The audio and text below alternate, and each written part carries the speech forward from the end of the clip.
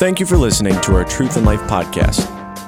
This season, we will survey the Bible's unfolding story of redemption. From Genesis to Revelation, every book points to Christ and edifies His church. For more information on our church, visit ChristTheWord.com. Amen. All right. So last week was Exodus. We divided Exodus into 4 sections. Remember that? There were two sections in Egypt, 2 sections in the wilderness. So in Egypt, there was slavery and confrontation. Then they exited. God got them out of there, and there were 2 sections. We called it liberation and then law and order. So the law was given, or the beginning of the law was given. There's more law this week, and there's more law next week. There's more law the week after that, too. I mean, this Pentateuch is known as the law, so we're covering a lot of law. But the law began in Exodus, and we covered a lot of that. In fact, the end of it was all about the tabernacle. Remember that? So this week, we are talking about the tabernacle a lot. It's very, very important, and it's the foundation for everything here. That was the center of Israel's worship, the Israelites' worship. It was all centered around the tabernacle. So that was introduced last week, and we're going to be camped out there for quite a while this morning. Leviticus means pertaining to the Levites. This could be where you fell off in your read through a Bible in the year plan. Everybody makes it through Genesis. Genesis is great. You're already familiar with it. Exodus, also interesting, right? And then you start to lose some momentum in the last few chapters of Exodus. I hope that this morning, as we cover Leviticus, that you recategorize this book and it becomes something that's alive to you and important to you and interesting to you.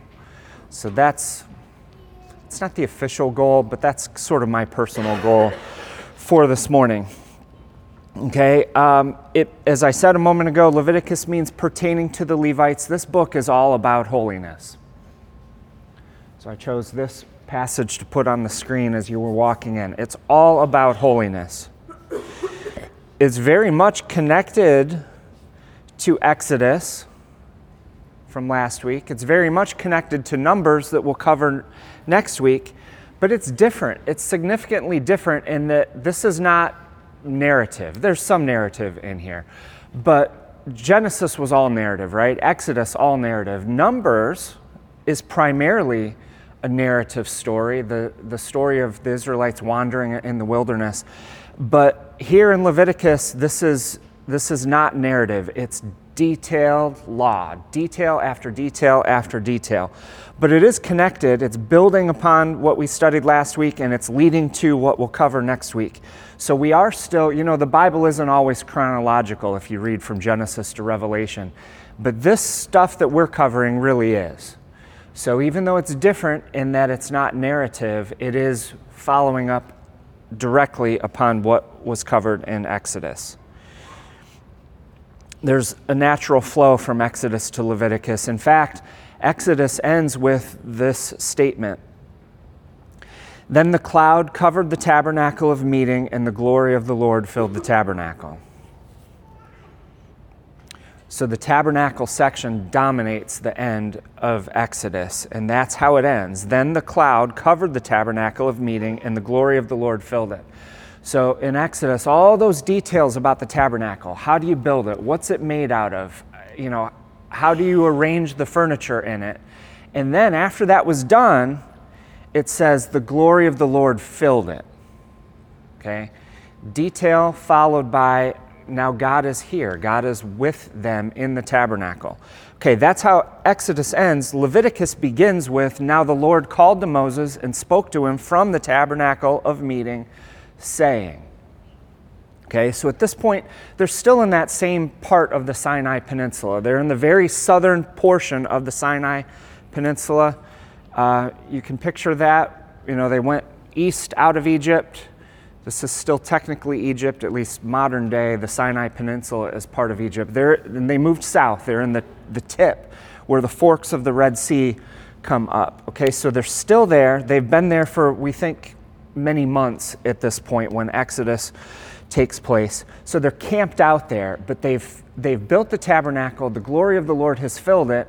And now Leviticus begins with God speaking to Moses from that spot.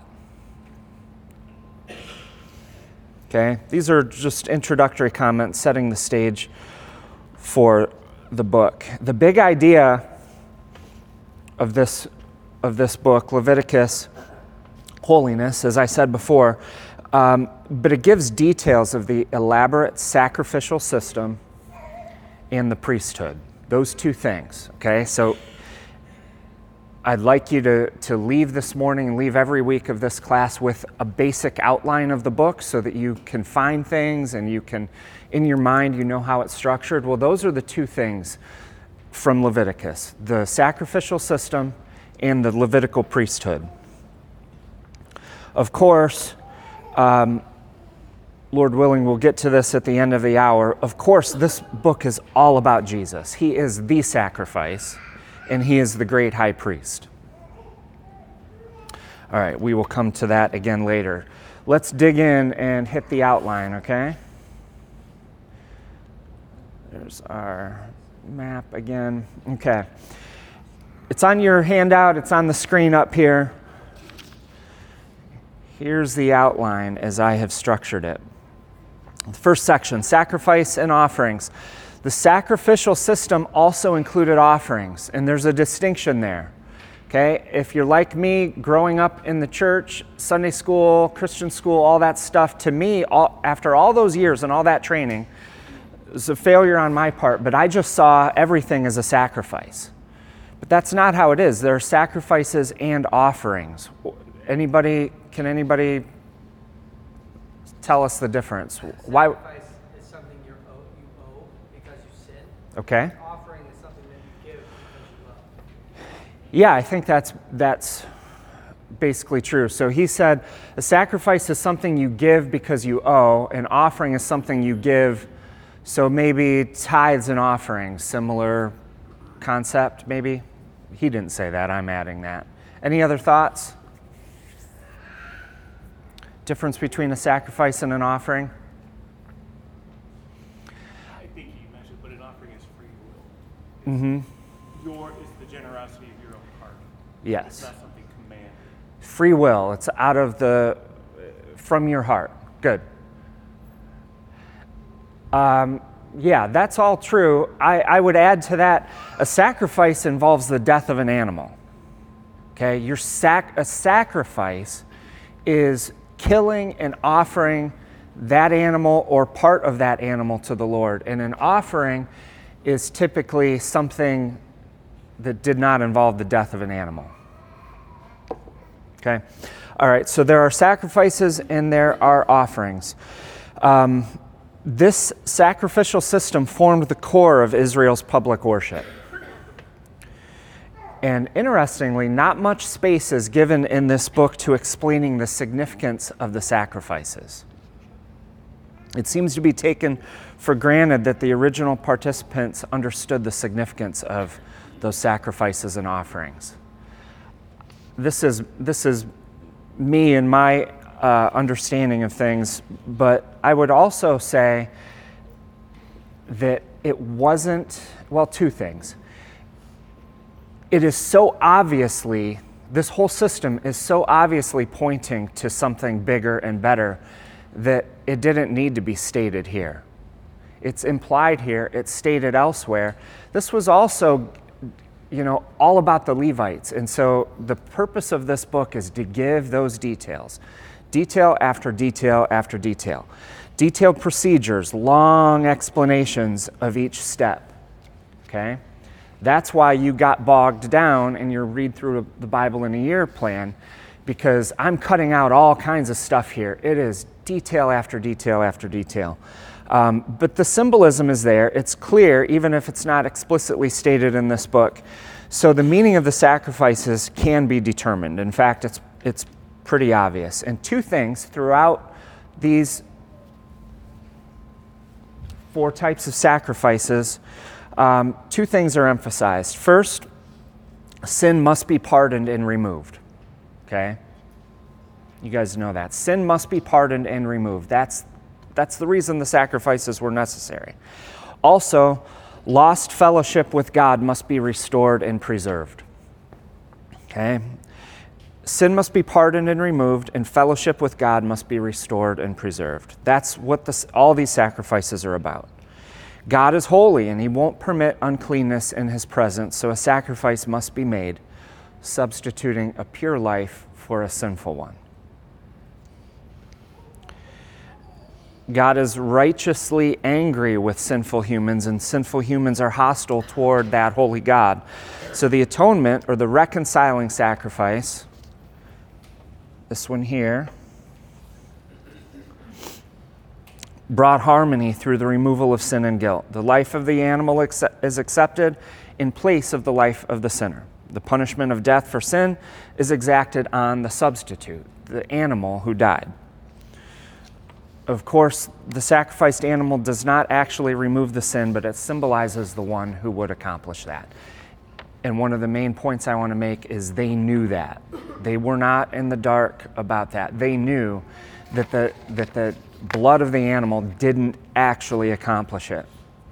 Okay, so let's talk about each of these sacrifices and the progression of them. I might even make some notes on here. So first, there must be atonement. That has to happen first.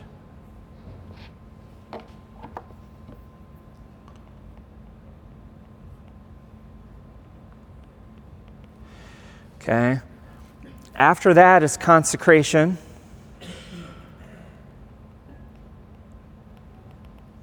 We better define that. What is consecration? Like similar to sanctification, where something is set aside Mm-hmm. for it's consecrated, it's like declared holy for the sake of like worship to God. Yes. Okay. Good. AJ? Basically the same thing? Okay. Yeah, what he said, and I'll just put it in my own words, consecrated means set apart. Nate mentioned holiness. In our context, yes, set apart to be holy. Consecration is set apart for something, for some purpose. But yes, in our context, for holiness. Okay, so atonement must happen first, then consecration, then fellowship,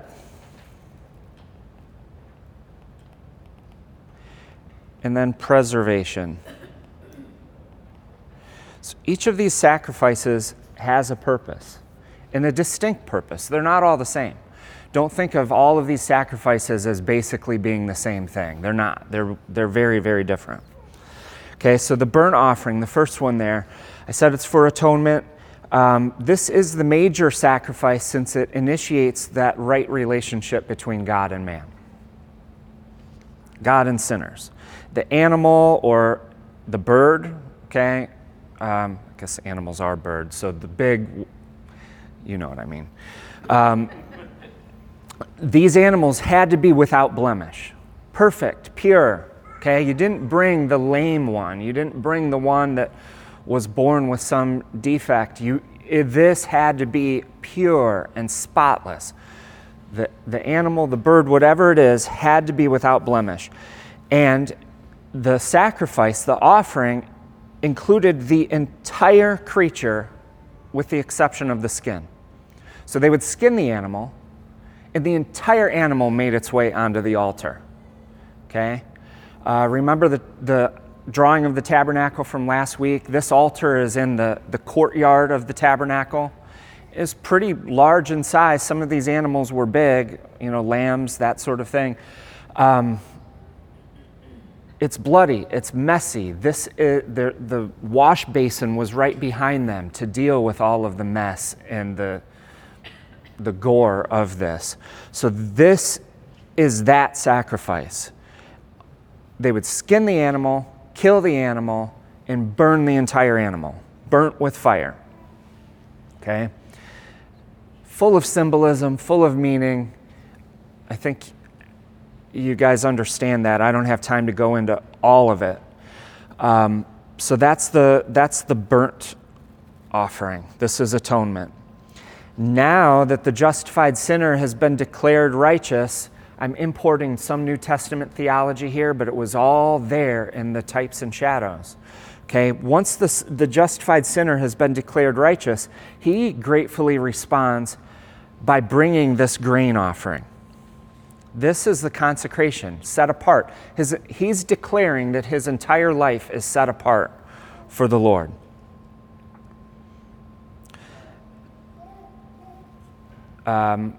Clearly, this Old Testament law and sacrificial system is not physical only.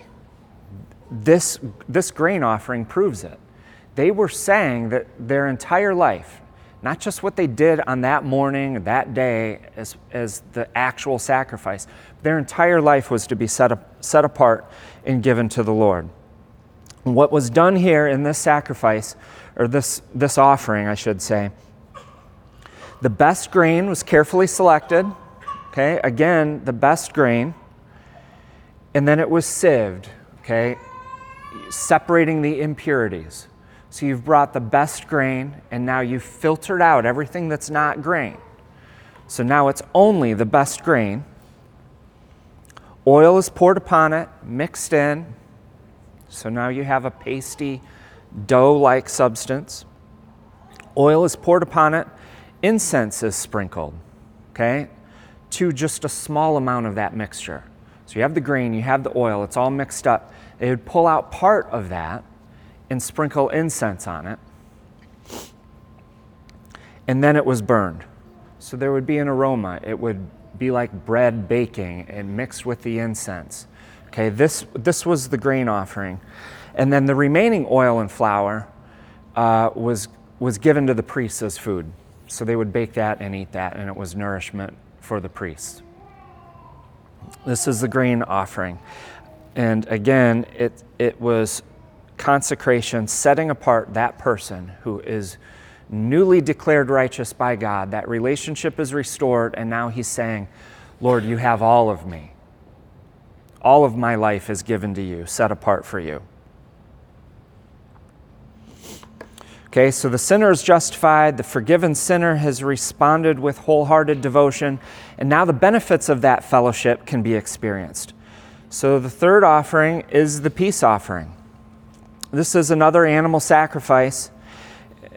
Even as I hear myself speaking, I'm conflating sacrifice and offering. There's not a firm distinction, but there are these two aspects of it, okay?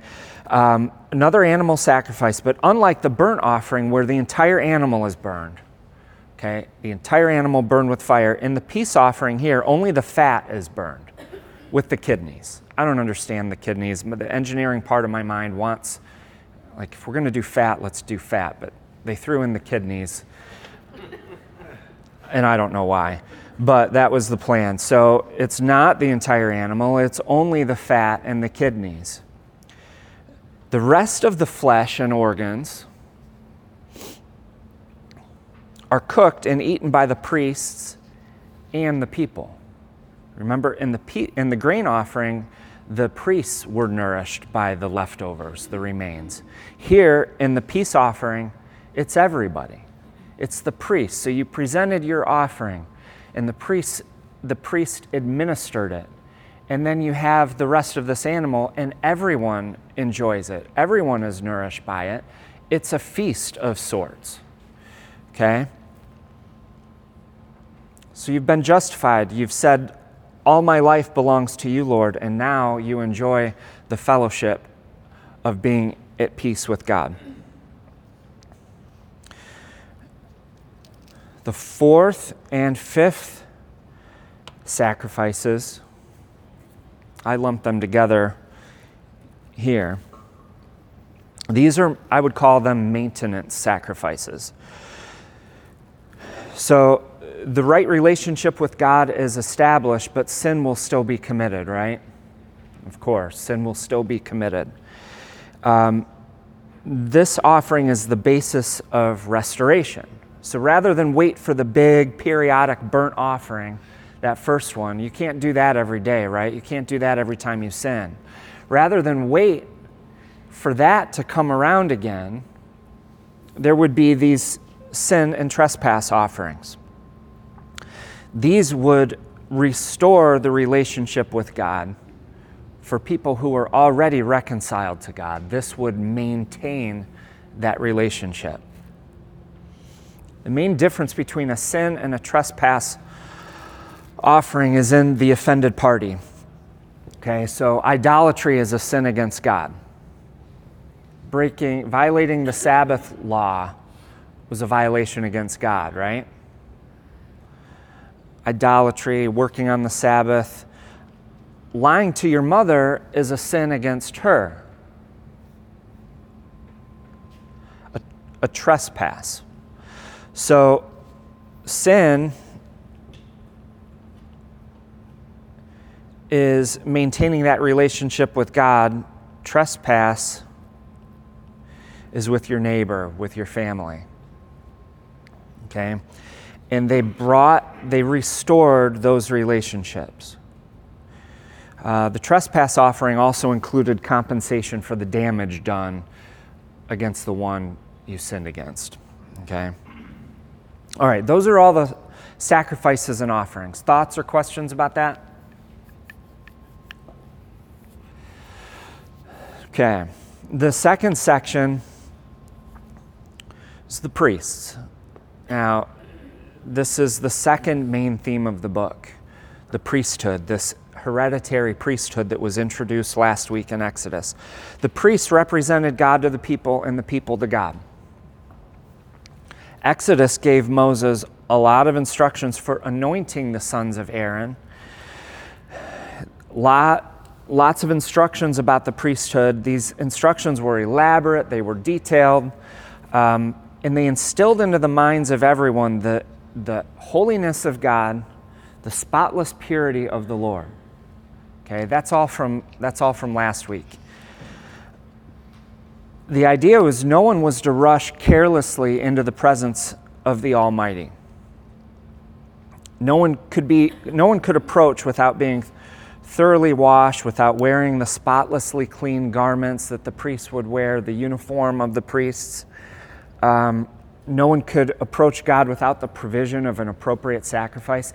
That was the reason for all of this setting apart of the hereditary priesthood in Exodus. Okay? Now here in Leviticus, we have all the details of it. But that was the idea from last week, is people could not just approach this holy God. They needed the priests. The priests were set aside for that purpose. They were necessary. Okay, so they were anointed with oil. They were given special garments. And it linked these men with the tabernacle. It was the setting apart of the priests was intermingled with the section of the tabernacle. So God was tying those together as both being exclusively for the service of God. So no one could approach haphazardly without attending to all those details. You couldn't bypass the priests and do it on your own. You couldn't add your own creativity to the process. Okay? All the details given here in Leviticus, I mean, I don't have time to read it, but you've seen this section in Leviticus. All these details had to be followed perfectly. No creative license, no embellishments, no adding to it. No matter how keenly you felt about it, you couldn't write a song and add the song to this, even if you really meant it from the depths of your heart. Couldn't do this. You had to follow the instructions precisely, exactly. So maybe you wrote your own vows at your wedding. That's fine. That's one thing. But you didn't do that when it came to the sacrifices and offerings. You didn't write your own liturgy. You did it God's way.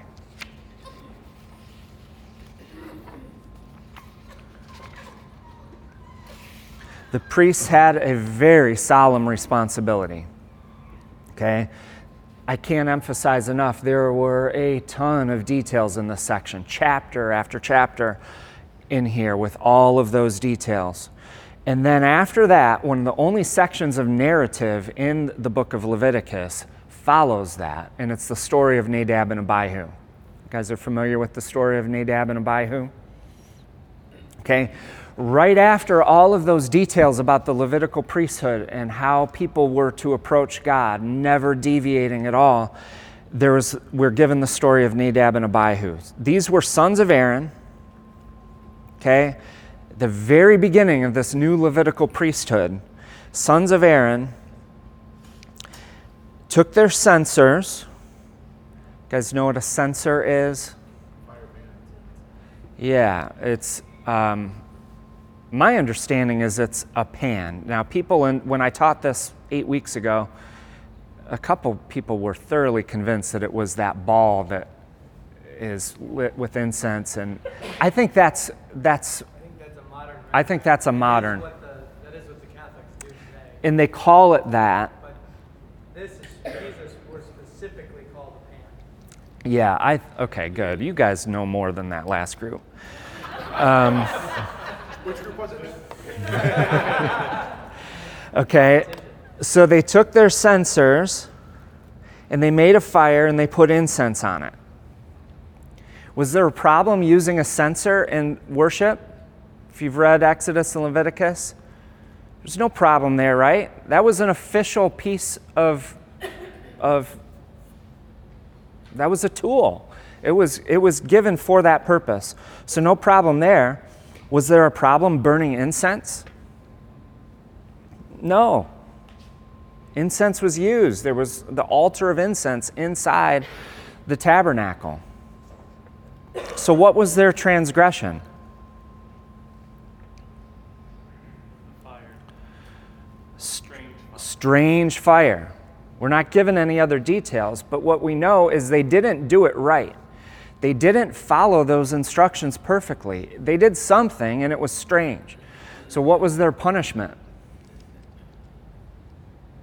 God blew them up. Yes. It was very dramatic. Okay? God is holy. You worship God the way He has prescribed. That's the idea here. That's why we're given that story of Nadab and Abihu right after all the details about how this is supposed to work. This is how it's supposed to work, and when it doesn't, you will be consumed. You worship God the way He has prescribed. In chapter 10, it says, "By those who come near me, I must be regarded as holy, and before all the people I must be glorified." So the role of the priests was solemn.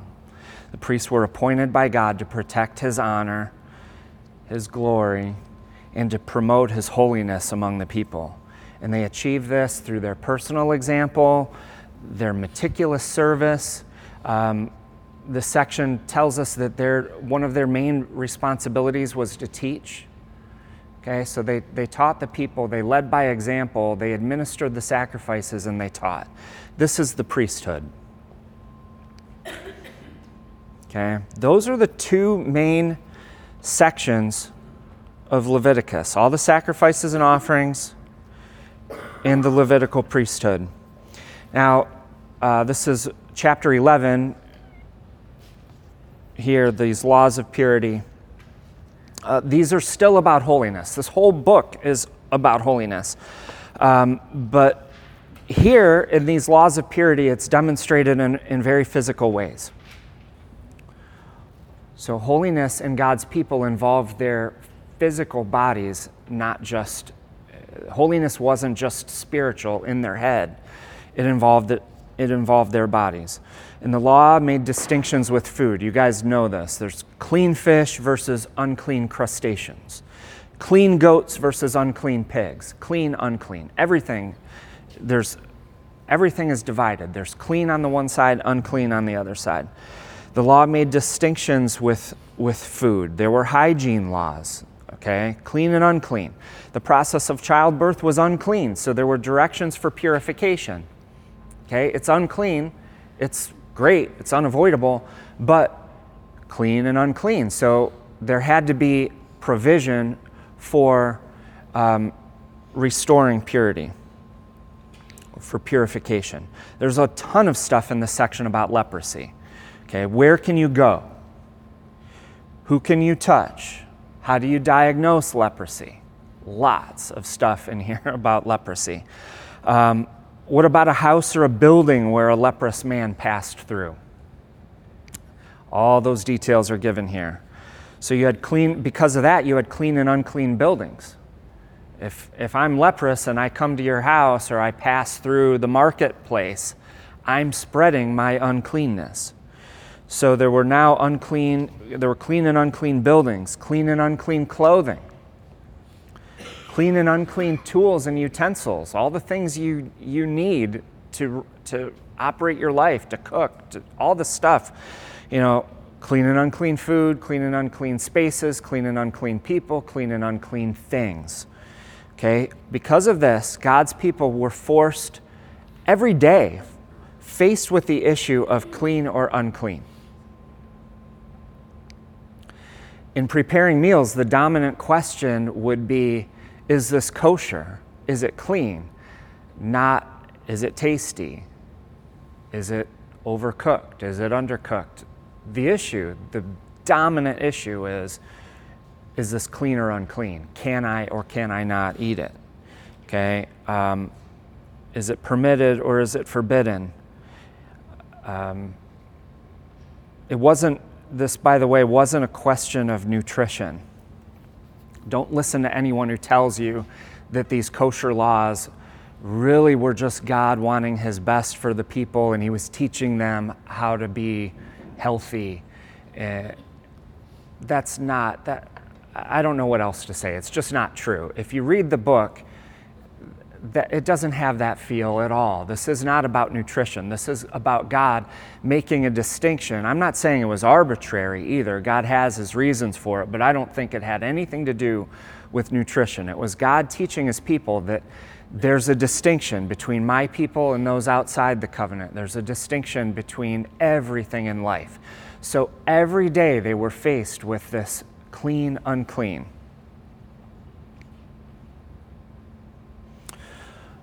So holiness in the people of God involves pure food, pure bodies, pure homes, and pure habits.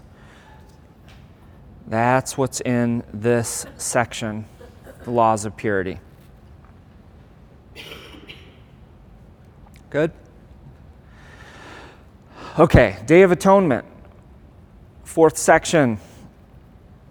The sacrificial system was central to worship, and at the heart of that sacrificial system is this Day of Atonement, Yom Kippur.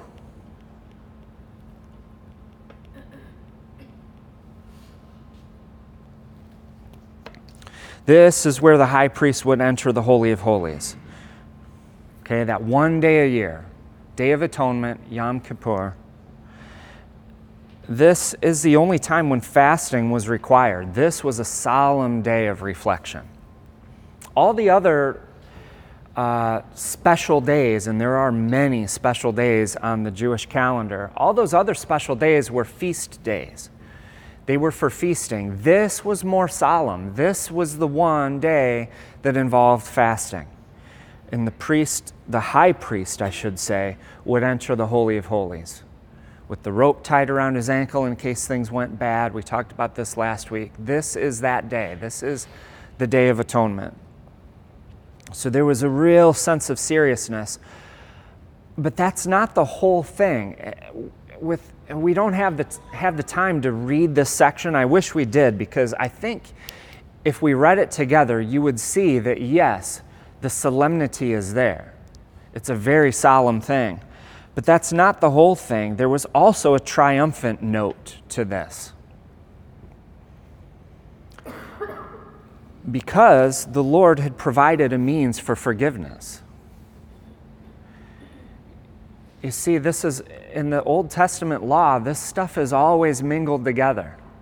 I can't overstate how harmful it's been to the church to make this distinction between law, grace, I'm not totally against law, grace distinction, hear me, But Old Testament bad, New Testament good. Old Testament God angry, New Testament God merciful and gracious. The grace was here in the Day of Atonement. And when you read this section, you have the solemnity, but you also have triumph, because God has promised and made a way for atonement. It's both of those things. So this was the high point of all the sacrifices. All the section 1 stuff. This Day of Atonement was the high point of all of it. This one was comprehensive. Here in this sacrifice, there was, this Day of Atonement, there was provision for any and every sin. Okay, and this takes up a couple chapters here in Leviticus. So I gave it its own section on the outline because I think it's so important. It's not a long section, but it's important. Okay, the last, I'm not sure I'm doing a great job on time management today, but this last section, holiness. God's people are to ensure holiness in all of life. They're to separate themselves from the practices of foreign nations. This section can seem a lot like the purity laws there in section 3. It seems a lot like that, the clean versus unclean stuff, but it's a little different. This section is about lifestyle.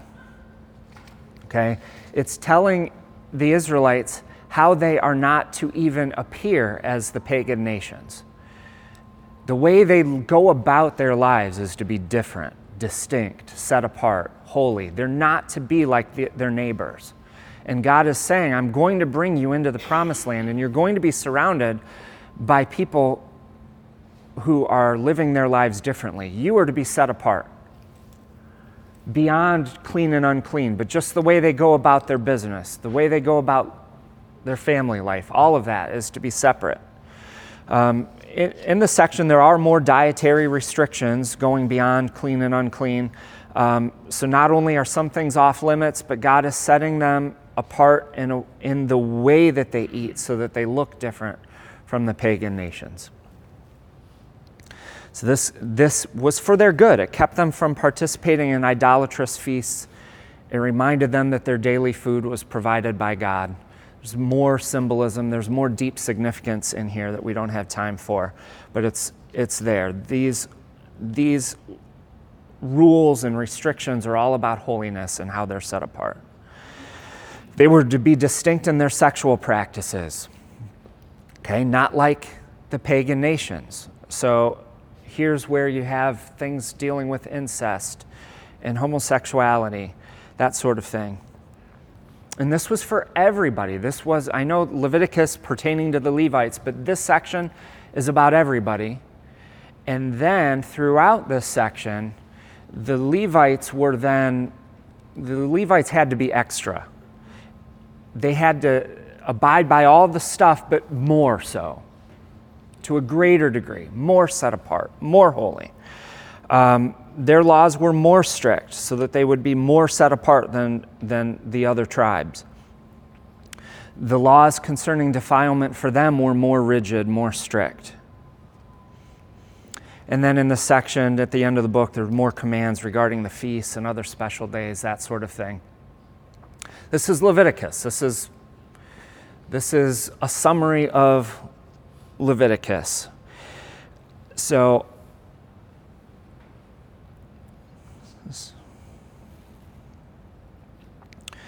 I don't even need to point out how everything here is a shadow of something to come. Namely, it's all about Jesus. Exodus was full of types and shadows, right? You remember that from last week? I think that was fascinating to look at. And there were types and shadows of a variety of things. In Leviticus, it's all about Jesus. Always. Everything in this book is about Jesus. So really, this is like Old Testament Hebrews, or maybe it's more accurate to say Hebrews is a New Testament Leviticus. We studied Hebrews last year as a church, right? In small groups. Most of you were probably part of that. Maybe as I went through this, you were thinking of Hebrews and remembering back to some of what we studied last year from that book. I think the way Hebrews is structured, Jesus is better than this, Jesus is better than that, and the large portion of Hebrews talks about how Jesus was better than the priests. He was better than those sacrifices. I think that entire structure of Hebrews suggests that this was not a new idea to these people. I think they knew this. They knew it in shadowy ways. They didn't understand the details like we do, but they knew that these laws were about something bigger and greater than merely the physical. All right, in the last 2 minutes, I want to ask a question. If this is all abolished, this entire Levitical system is all abolished, and it is, right?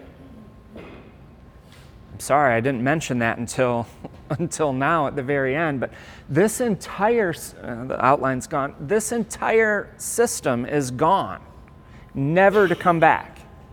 It's been abolished. Jesus, it was always about Jesus, and when he came, he fulfilled it. So this is done. So what do we do with the rest of it? Is it helpful to us? Is it important to us? Well, yeah, it's about holiness, and so we learn a lot about it. We also can praise and worship Jesus because of it, knowing that he fulfilled all of it, that he was the fulfillment of all of it. I think we learn a lot about holiness by studying this book, though. People today are uncomfortable with the severity of the law, the severity of the punishments, the restrictiveness of all of these laws. People today are uncomfortable with what they consider the trivial character of some of the laws in this book. Minor little details, okay? But they teach us about God's holiness, and it's significant for that reason alone. Worship. I think this book, though the system is obsolete, teaches us a lot about worship. We're approaching the same God this morning, okay? Yes, Jesus is the fulfillment of it, but don't we learn a lot by understanding that the people had to go through the priests and they had to attend to every detail? Yes, Jesus is the fulfillment of it. He's the great high priest, and there will never be more sacrifices. But if we're approaching the same God, why do we think, I believe we think that because we have Jesus as our great high priest, that we can approach God however we like. Jesus didn't die for us so that we could just be haphazard in our worship and approach God on our own terms however we want. That thinking is so pervasive in our society. People don't go to church because they can just do it their own way. They don't need to do it the way God has prescribed. I don't think that follows what we're learning here from Leviticus. And I don't think Jesus being the fulfillment of that makes any of it less significant, or it doesn't make God any more loose than he was then. He has been gracious in making a way for us to approach him. And the Levitical priesthood is gone. But it doesn't, there's no reason to think that makes it less significant for us. I'm out of time, but I really do want to read from 2 Corinthians chapter 7. Okay, New Testament, Paul's writing to the Corinthians, 2 Corinthians 7. Therefore, having these promises, this is following chapter 6 section on holiness, okay? Therefore, having these promises, beloved, let us cleanse ourselves from all filthiness of the flesh and spirit, perfecting holiness in the fear of God. So the outcome of this Levitical system being fulfilled in Jesus doesn't negate the teaching in this book about holiness. Paul was explicit there in 2 Corinthians. So yes, it's gone, but we learn a lot, I hope, by studying it. That's it. Thank you, guys. I appreciate your attention and your comments and your thoughts. Let's pray. Thank you for listening to Truth and Life. If you enjoyed the series, Please subscribe. And remember, from Genesis to Revelation, every book is truth to live by.